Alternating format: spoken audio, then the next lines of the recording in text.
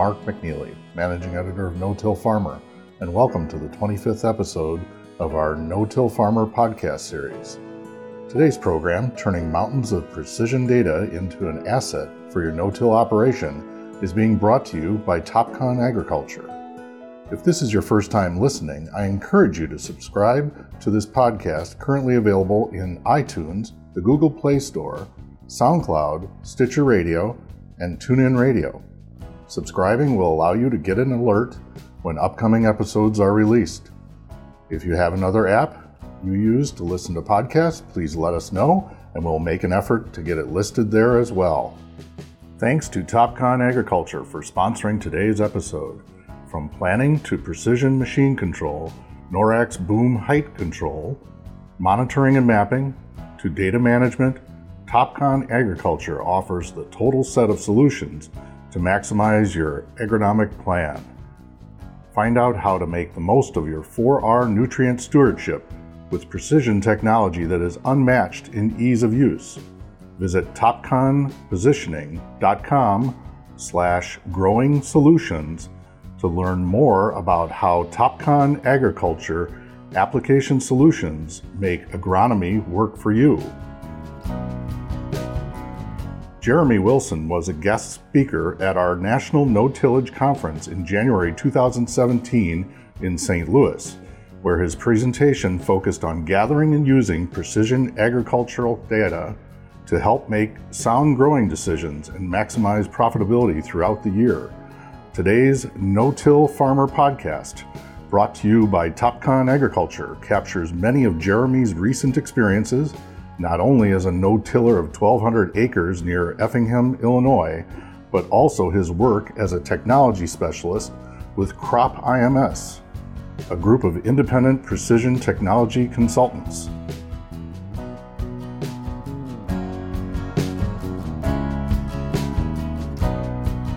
I'm from Effingham, Illinois, and if you don't know where that's at, that's a real easy place to get to. You jump on Interstate 70 and go 2 hours straight east, and that's where I'm located. Up until about last September, I always made the comment, I come from the land of dirt, not soil, okay? So I'm not from central Illinois that's got deep, dark, black topsoils. It's about this deep. But after being in Washington, D.C. and meeting Zippy Duvall, president of American Farm Bureau, he's changed my term. I'm from the land of man dirt, not boy dirt. So bear that in mind. The soil that I'm talking about and what we're farming is very challenging. A lot of clay contents, and I'll go into that as well. But I always set that preference right off the bat, because when I speak in other states and they say you're from Illinois, everyone thinks that your soil is the color of this tablecloth, and whatever you do, you're going to grow 150 bushel corn. That's not what we're talking about. But I'm going to talk about how using precision ag data as an asset for your no-till operation. I'm going to talk about each different aspect of this throughout this next presentation. And I'll be honest, we have all that equipment as well, and I don't think I have a slide that lays it out. But one thing you got to understand about my father, first and foremost, he's 65 years old. We'll turn 66 here in about a month. His understanding of computers is about as much as that he believes every morning from about 5:45 a.m. till 8:15 a.m. he can find the end of the internet. Okay? He knows how to check his email, and that's the extent of it. But Dad is the kind of guy now that every vehicle, every piece of equipment, that if you are a crop consultant or a scout and you walk on our farm, you've got a device that you log what you see and even use that for recommendations. If a tractor pulls into the field, whether we're using a piece of vertical tillage or whether we're spraying or planting, that tractor's got a field computer in it as well, and we log it. And all that data is very accurate and calibrated, and I'll get into those points. We have to build a history over time. You know, we've been logging data and collecting data since 2001. I'll never forget. And then after you understand this, we put our first yield monitor in on my dad's farm. Now, I've been installing yield monitors since 1997. We put our first one on September the 11th, 2001. Does anybody remember that date? We went into the shed about 6 o'clock that morning and started putting in yield monitors. And I was explaining to Dad all the wonderful things that we were going to do and how we were going to move the farm to the next level. And the world was blowing up around us and we didn't even have a clue. I got home to my wife and I walked in the house and she's like, "Oh, do you have a good day today?" It's like, "No." I'm like, "Why? What I miss?" And she went on to explain. But that was the foundation. We were always logging little bits and pieces of information, but we didn't have that yield data we needed until 2001 to get to where we're at today. Gives us the necessary information for analytics and reporting. Analytics is a big deal, and so too is reporting. We all know if you're involved in the farm, you have to report to a crop insurance agent. You got to report to the FSA. If you've got situations where you got manure management plans or other things like that, you got animals on, that you have to manage that. There's all kinds of reporting that revolves around that, and that just gives us another tool to facilitate that process. This is the big one, and probably why we do it as much as anything is we verify the results of agronomic changes we make on the farm. We don't make tons of changes, but we look at a lot of different things. I'm really fortunate in the fact that my job allows me now that basically when you guys go to the field, my work stops. So I get to go back to the farm. And I'm happy to say I've got a 1,200-acre research farm that I look at a lot of different things. And do we make wholesale changes ever? Absolutely not. We did make a couple, and I can talk about them later. But the big thing that it allows us to understand, hybrid and variety selection, that's easy. We look at that at a lot of different levels, and I'll talk examples about that.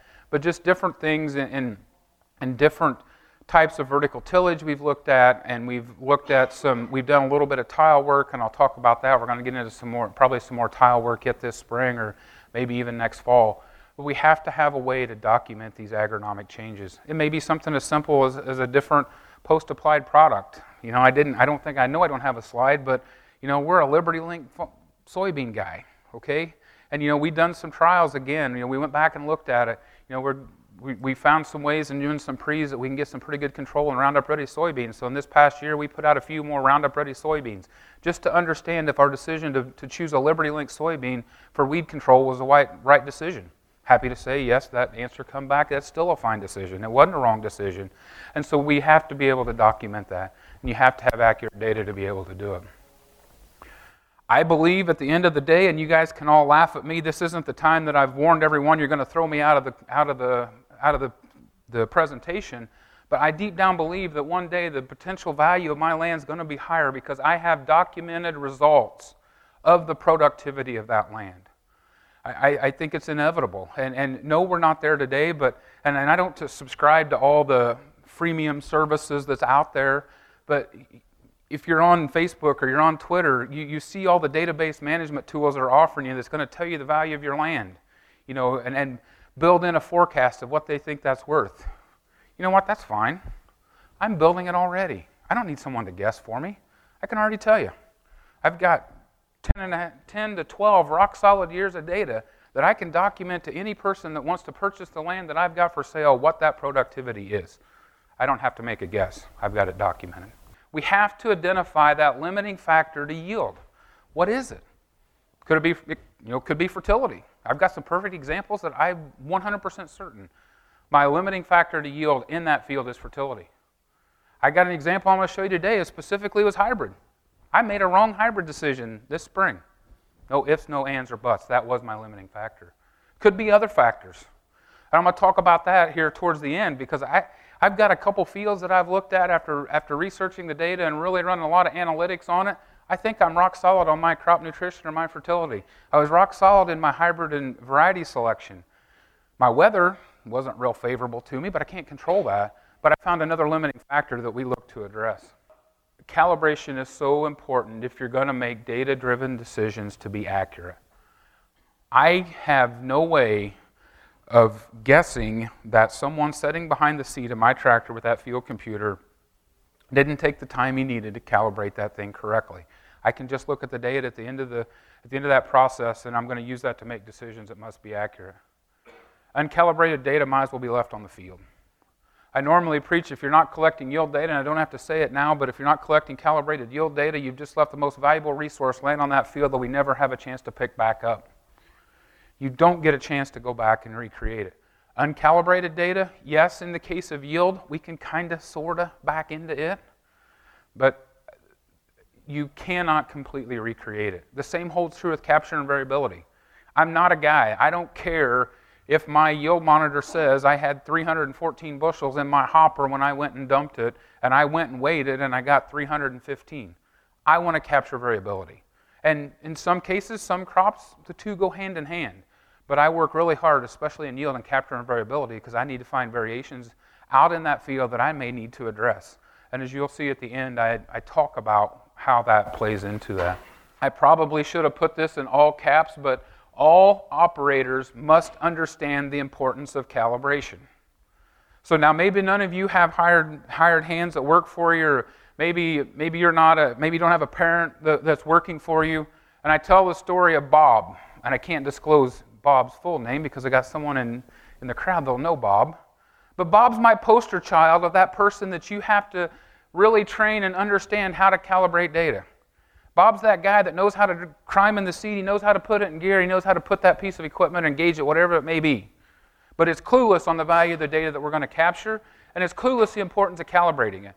So it's important that all people within your operation understand what you're doing with this information that they're collecting, and that they have as much commitment to that as what they do to that drive wheel on your planner or your hydraulic drive on your planner. It's just as important. So when should you calibrate? If I'm going to tell you it's the underutilized tool, I got to talk about when you do it.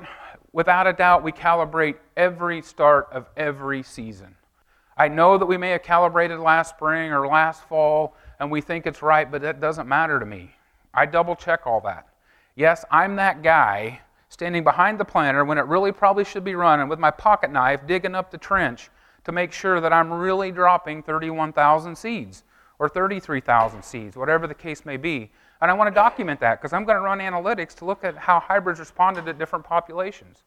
We're not doing a ton of work in variable rate seeding yet today because I can't convince my father to buy me a twin hybrid planter. There's one or two of them on the market today, and the first time I can convince him to buy me a 2 hybrid planter, I'm going to run variable rate seeding on every single field, and I can show you the maps on how I'm going to drive it and set those populations. Because today I can't find a corn hybrid that is built to handle an 18 to 24,000 population at the same time I want to push it to a 36 to 38. And I have to have 2 different seeds if I'm going to pull that off. But I still look at how hybrids responded to a smaller range in populations that may be something like a 28 to 34,000. Have I learned a lot from that? Maybe not a lot, but I have understood that I have a hybrid or two in my lineup that if I'm going to error in a population, I want to error at 32,000, not 34, 36,000. So those are all very important. We also ask for everyone that sits behind the seat of our equipment, if you see something out of the ordinary, call us. And what's out of the ordinary? That's wide open. You know, in the case of planting, if you see a swing of 3,000 on that planter, give me a call. If you don't know how to do it or don't know what it takes to make sure you got it right, pick up the phone and give us a call, because I'm going to use that somewhere down the line. Extreme changes in crop or planting conditions. This is probably the change in crop conditions. It probably relates a little bit more to yield than what it does in planting or other applications. But if we see any dramatic changes, let's double check it. And clearly, when you change crops, redo a calibration. I know that that's all common sense stuff, but I'll tell you, as I work with Crop IMS as growers that have data and we begin to process that, it just blows my mind how many times we have the most beautiful corn data you have ever seen in a million years, and we get to soybeans and it's the biggest pile of junk you've ever seen. And it's just from the fact that, well, we calibrated it for corn. What's the matter? I'm just planting soybeans. It makes a big difference. And so being able to document that's important. Residue changes, I do throw that one out there, and that really only comes in if you're using some of the systems that you might be collecting, like downforce and some of the other things. I've not seen huge changes in needing to do a lot of recalibration as it relates to residue, but there are enough examples that I do throw it out there. Long and short, you can forget everything else that I talk about today. I just want you to understand, I believe data that we collect through precision and guiding that in our decisions in your farming operation is more than a binder filler. So let's talk about how I use data and why it's not a binder filler for me.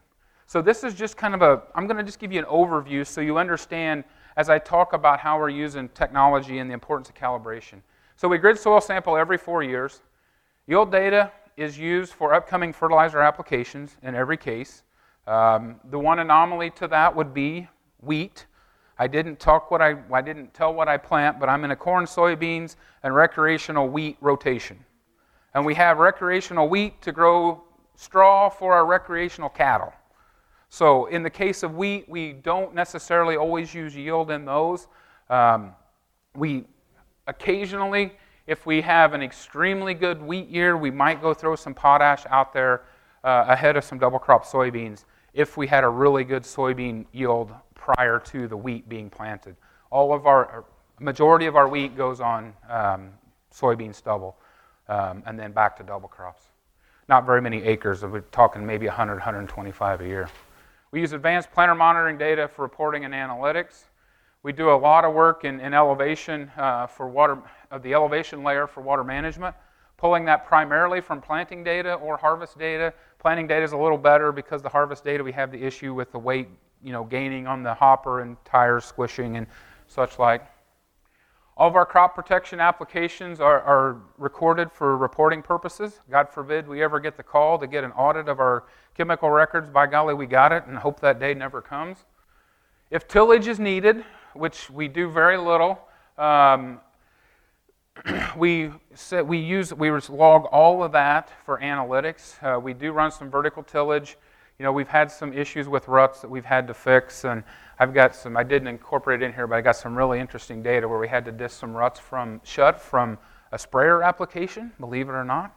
We had a wet spring trying to cover some LibertyLink soybeans and left some ridiculous ruts we had to fix.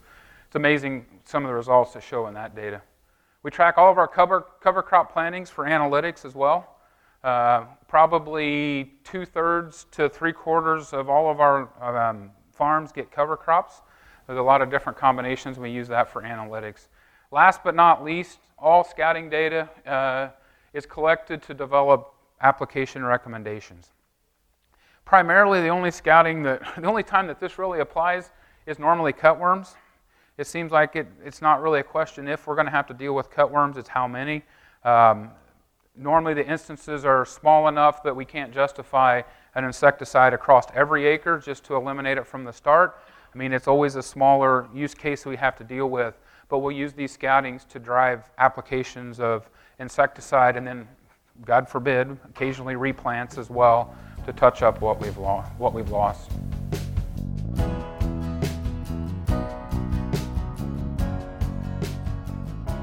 We'll get back to Jeremy in just a minute, but I wanted to take a moment again to thank our sponsor, Topcon Agriculture, for supporting our No-Till Farmer podcast series.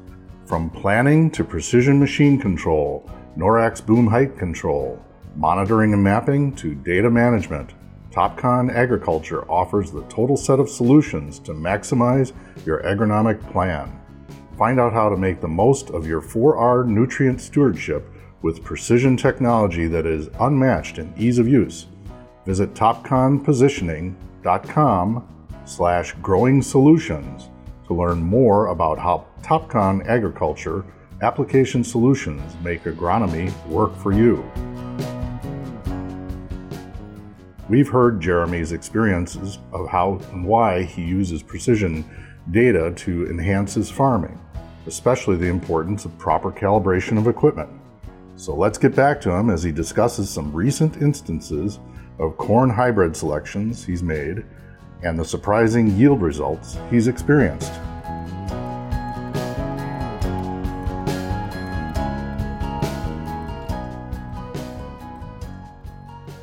So let's talk about the value of planting data. This is all 2016. I told a couple people I scrambled and got everything updated from this year's data. This is just one field I pulled out to run some analytics on to show you. I ripped all the hybrid and variety information out there. But why it's important to capture this is an example. My dad very rarely does split planter. Why he did it this day, I'll never know. But we sure learned a lot, and I thanked him for it when it was done. Because as you can see, we pretty well 50-50 there on that field of what we planted of hybrid 1 and hybrid 2. So now we go back. Now let's break down. Let's look at the yield of that. Here's where the real difference come in. So we've calibrated that yield data. Hybrid 1, average yield was 135.46 with a moisture of, I believe, the average was 13.8 156.8 when we harvested it. Hybrid 2 was 156.93 with an average moisture of 14.58. So what's that tell you? Yeah, Hybrid 1 really sucked. And the worst problem is we had way too many bags of that this spring. So the other thing that I didn't put in here, but we did go analyze that across the different soil types within that field to see if there was any chance that maybe Hybrid 1 just got misplaced. The reason I didn't put the slide up is because it looked just as bad. So no matter what we did, no matter what soil type, I actually had 3 different fields that I run this analysis on. This was actually the middle of the road, and that's why I included it here. It was about a 21 bushel difference. And actually, this hybrid was sold to us as being the next up-and-coming rock star, and we needed to have it all. We had to have it across enough. And Mark knows exactly what number that was. Hybrid number 1 was the up-and-coming rock star. And so why we split planted it is because number 2 was the rock star off of our farm for the last 2 years, and we wanted to get it across multiple soil types so that we properly positioned that hybrid, because we anticipated for this, like right now, we would have ordered probably a third of the farm of this number, maybe 25% of the farm, and we wanted to make sure over every soil type how that performed compared to what was our best hybrid before. So no, we didn't see it coming. We actually thought Hybrid 1 and Hybrid 2 would be flipped, and we thought we would see a 20 bushel yield difference in the new Rockstar. But in every example I've got of this hybrid, like I said, in 4 different fields, this is the middle of the road. I got one particular soil type, the difference in yield was 48.2 bushel an acre difference. And I got a lot of that soil type, and so it real quickly said that's not the solution. Yes? So I do have the digitized survey that is publicly available that you can download anywhere that everyone says is a big old not good, and not to use it. And so in about 3 of these fields of ours, I actually have run a Veris machine to try to begin to document some differences there and see if there's a close correlation between the two. In all of our research on these 3 fields, the digitized layer is close enough. I mean, it's not perfect, no, but there's not enough variation out there to justify the cost of running a Veris machine across 1,200 acres.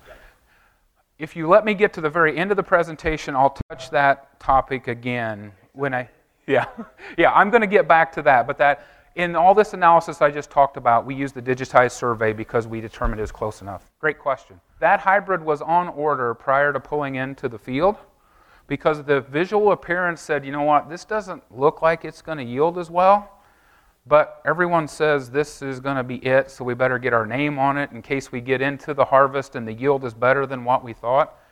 And after field number 2, I sat in the combine in the buddy seat beside my father's. He talked to a seed dealer and said, I don't care what hybrid you get me, cancel that I've got, because it just didn't work for us. In areas it did. In our farm it didn't. You get a real, it was a very sick feeling. It wasn't a pleasant ride with my father that time. You have the ability to retire cal loads or retire calibrations in the hardware that I use. And so in the case, when I have a calibration that looks like it's kind of out of line and maybe not right, I'll normally go to my existing calibration and add 1 load to it and look at what the error is and make a decision. If I'm finding an error greater than, let's say, about 5%, 6%, I'll normally retire that entire calibration. I don't want to delete it because I still have yield data that could be associated to that in the field computer that matters. And then I'll just retire it, do a new calibration, and move forward. When it comes to calibration, my corn calibration has always been pretty solid unless I had a huge swing in yield. The last couple years, I don't know if it's hybrid specific, I don't know what it is, but I think I've retired a calibration every year for the last 3 years. And prior to that, I had the same calibration I probably run for 3 or 4 years. So let's talk application data. So here's another field of my father's. This went to corn. And so I don't lay out my whole my nitrogen application plan, but I'll give you like the Reader's Digest version. We start out every year with a plan of at least 3 applications of nitrogen somehow throughout the growing season. We do all spring applied DAP, so we're taking the nitrogen credit from our DAP. We do that on purpose. DAP has the cheapest nitrogen you're ever going to buy. And by golly, I'm going to wait and put it on the spring, so I got a benefit to that. Most of the years, depending on, now if we get a dry, maybe normal, whatever normal is anymore, planting season, we won't run a starter fertilizer, but in most years we run a starter fertilizer that carries another N source in it. And then we are normally all pre-plant anhydrous ammonia. Everything here is variable rate, and we just use the variable rate anhydrous ammonia in most cases to even out our variable rate DAP application. So that when that toolbar pulls out of the field, I've got an even rate of nitrogen across that entire field. So let's take another scenario. This is another research trial. And the only time I'll talk about products is right now, and bear with me, I don't pitch products, but if you look in this block here, you see these kind of different rates that show up. This is another anhydrous application. This is a trial where we run nitrogen stabilizers. So we run no nitrogen stabilizer, N-Serve, and Nutrisphere N from Verdesian. Thought we're just going to understand. We made the switch from N-Serve to Verdesian across the whole farm. First time in our life we made a whole farm switch. But I had worked on an N-Serve pump for the last time I was ever going to work on an N-Serve pump in my life. And I hate running N-Serve through all my other control equipment. So we just, actually one year we didn't run any stabilizer whatsoever. But we went back and looked at it.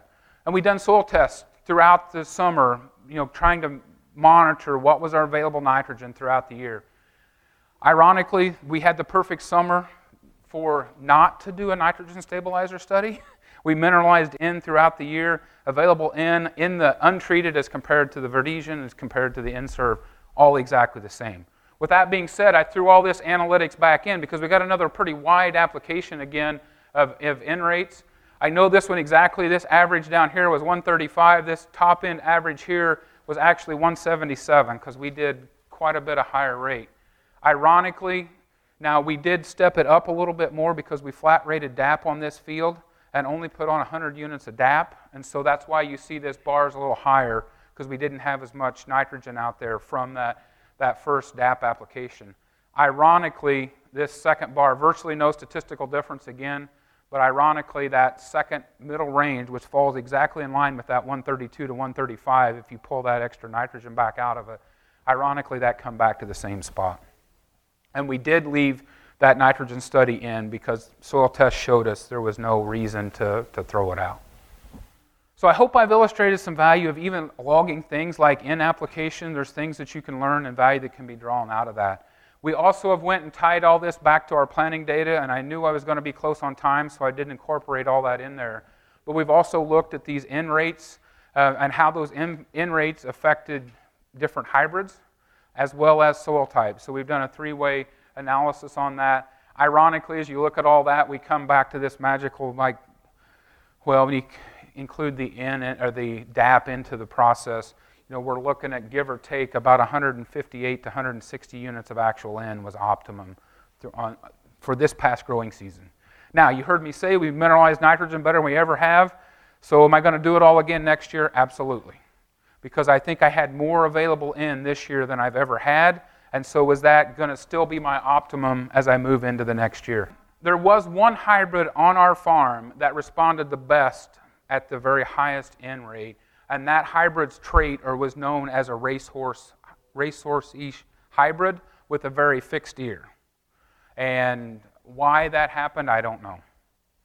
I wouldn't have expected that. I would have expected a more flexible ear style to maybe benefit from that. But so now I told you I was going to make a comment, and if you want to throw me out, I'll take it. I'm close enough to my end now. I think I can say it.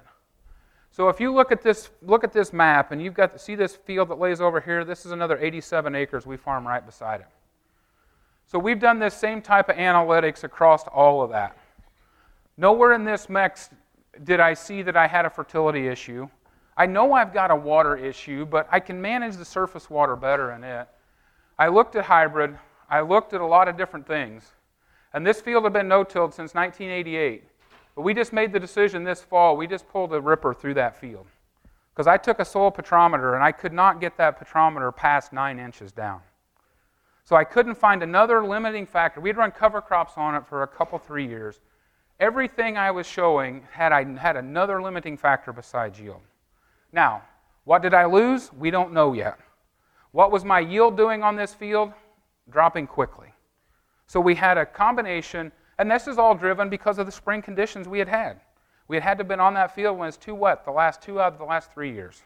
So we knew we had compaction issues. We wasn't getting it broken up, through using cover crops and other things, and we just was getting no water movement through that field. Every time we got an inch of rain, this thing was covered with water. Am I going to fix it? I don't know. Did I make the wrong decision? I don't know.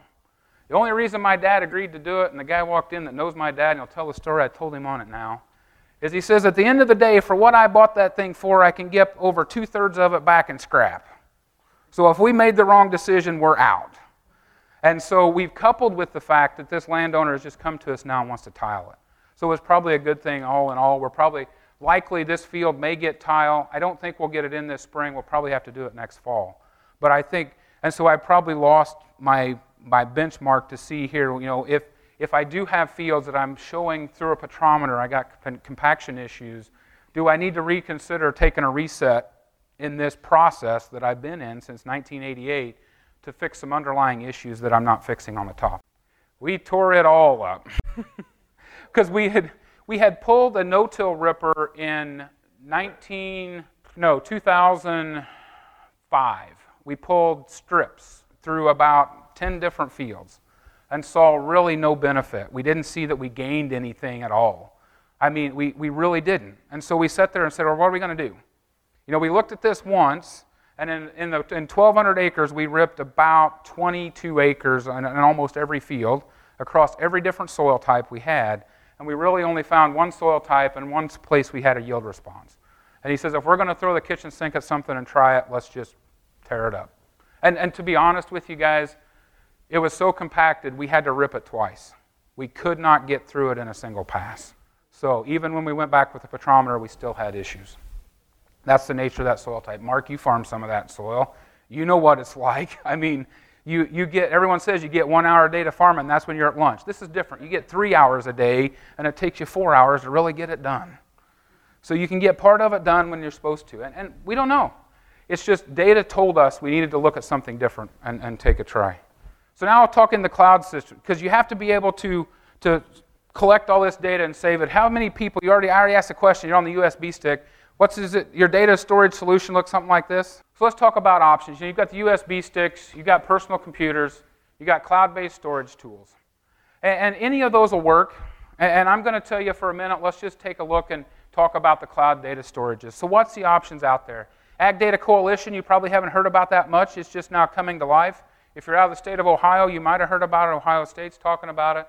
You got AFS Connect, AGCO Fuse Technology, you got Ag Leader AgFinity, you got Climate Pro, you got Digistar Harvest Tracker, you got My John Deere, you got Trimble Connected Farm, you got Raven Slingshot. Do I need to keep going on and on? There's tons of choices.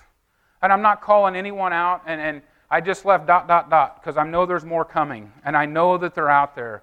So let's just talk about, if we're not going to pick one that's the answer, let's just talk about why we need it and what we should consider. So it just basically provides a mechanism to store agronomic data in a single location. It allows you the ability to catalog your farm data, and cataloging can be a big, important deal. I've talked about all this analytics, and I wanted 6 years worth of data, and I choose to pick a new software. You know what? If I'm going to try out a new software, I don't need to load 15 years worth of 1,200 acres worth of data into a system and know whether it works or not. More importantly, if one of these new cloud database solutions, whichever one you want to pick, thinks they're going to save the world because the answers they can bring, I don't want to give them my whole set of farm data. I'll just give them what they want. So let's just catalog it. These systems allow us to share data to their trusted service provider. I'm not going to lie. I work with an input crop supplier that does all my fertility recommendations. I have to get them all my yield data. I choose to give them most of my hybrid and variety data. It makes them mad I don't plant their corn, but that's okay. Because if we're not making sure our seed and hybrid information is matching up with what we're doing in fertility, I can't win anyway as a farmer. And the trusted service providers can be more than input crop suppliers. Maybe it's a crop consultant. Maybe it's, let your mind wander there who it may be, but that data needs to be shared. So when we're going to do it and you're going to dive into this, what do we need to think about? So define your goals of using a cloud-based storage solution first. Before I went through the list of all of them out there, you yourself sat down and figured out what is your goals of the system. Does the system support your hardware solution? You know what? There's a couple of them out there that if you're one color or another is the most brilliant solution you'll ever find. But you throw one new piece of colored equipment in there, now that solution's broken. Last and not least, and I promise not to preach, and I'll get off my soapbox now, but read and understand the terms of use and data privacy of these systems. They're not all created equal. And I'll leave it at that. I'm not going to call anyone out, but I can tell you, personally, Jeremy Wilson, Wilson Farms data is in none of them today because I've only really found one I kind of think might be okay, but I don't understand it well enough to know. I've got some cloud solutions that we use. I think they're very viable. I think they're great solutions, but a lot of them I just don't even want to touch. So emerging technologies that we're looking at to supplement what we're doing on our farm, and I think fits what you guys are doing in the no-till world really well, is I think we just got to really do a better job of evaluating this UAV and remote imagery tools. And I don't care whether you want to own your own UAV or you want to subscribe to one of the services. I think there's value that's going to be derived from this. I've talked about my nitrogen plan and going out in V8, V10. If I had my way, I'd own a UAV and I would fly every field before I made that decision of whether I wanted to look at supplementing or spoon feeding another nitrogen. Maybe even some pure color images. It doesn't all have to be the NDVIs and the near red edge imageries and all that. I think this is something we just got to be thinking about because I think it's a new tool. I also think about in our cover crop situations. I can tell you, I was not walking fields as well as I should have this past spring. I mean, I knew I had some thin stands of cover crops and that some of the mixes that one variety or other had taken over. I could have done a better job of terminating some of them if I would have understood some stands back where I couldn't easily see or easily couldn't get to. Mobile applications to supplement data captured. I won't even start down that list. There's more apps now than I probably got hair on my head. There's just that many more coming, and I think there's a few out there on the horizon that's going to let us supplement this data and capturing another piece of information that we can drag into our analytics. Without a doubt, cloud-based analytics is where we're going.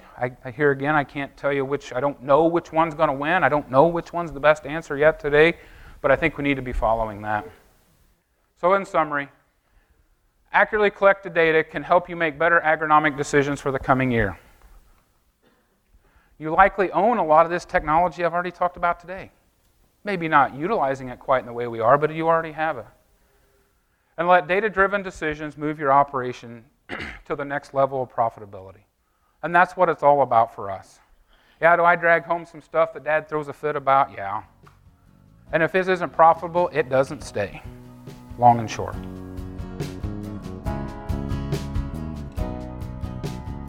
Thanks again to Jeremy Wilson. As he says, accurately collecting data can help you make better agronomic decisions for the coming year. With that information in hand, you can let data-driven decisions move your operation to the next level of profitability. If you've enjoyed learning about Jeremy Wilson's precision agriculture experiences, join us for the 26th Annual National No-Tillage Conference. The 2018 event is taking place for the first time in Louisville, Kentucky, from January 9th through the 12th, and there will be numerous presenters sharing valuable information and data that can help you be a better no-tiller. For more information and to register, visit notillconference.com. Again, we'd like to recognize and thank our sponsor, Topcon Agriculture, for helping make this No-Till Farmer podcast series possible. If you haven't done so already, you can subscribe to this podcast on iTunes or the Google Play Store to get an alert when future episodes are released. You can also keep up on the latest no-till farming news by registering online for our No-Till Insider and Dryland No-Tiller e-newsletters. And be sure to follow us on our No-Till Farmer Facebook page and on Twitter at No-Till Farmer, with farmer spelled F-A-R-M-R. For Jeremy Wilson, Topcon Agriculture, and the entire staff here at No-Till Farmer, I'm Mark McNeely. Thank you for listening.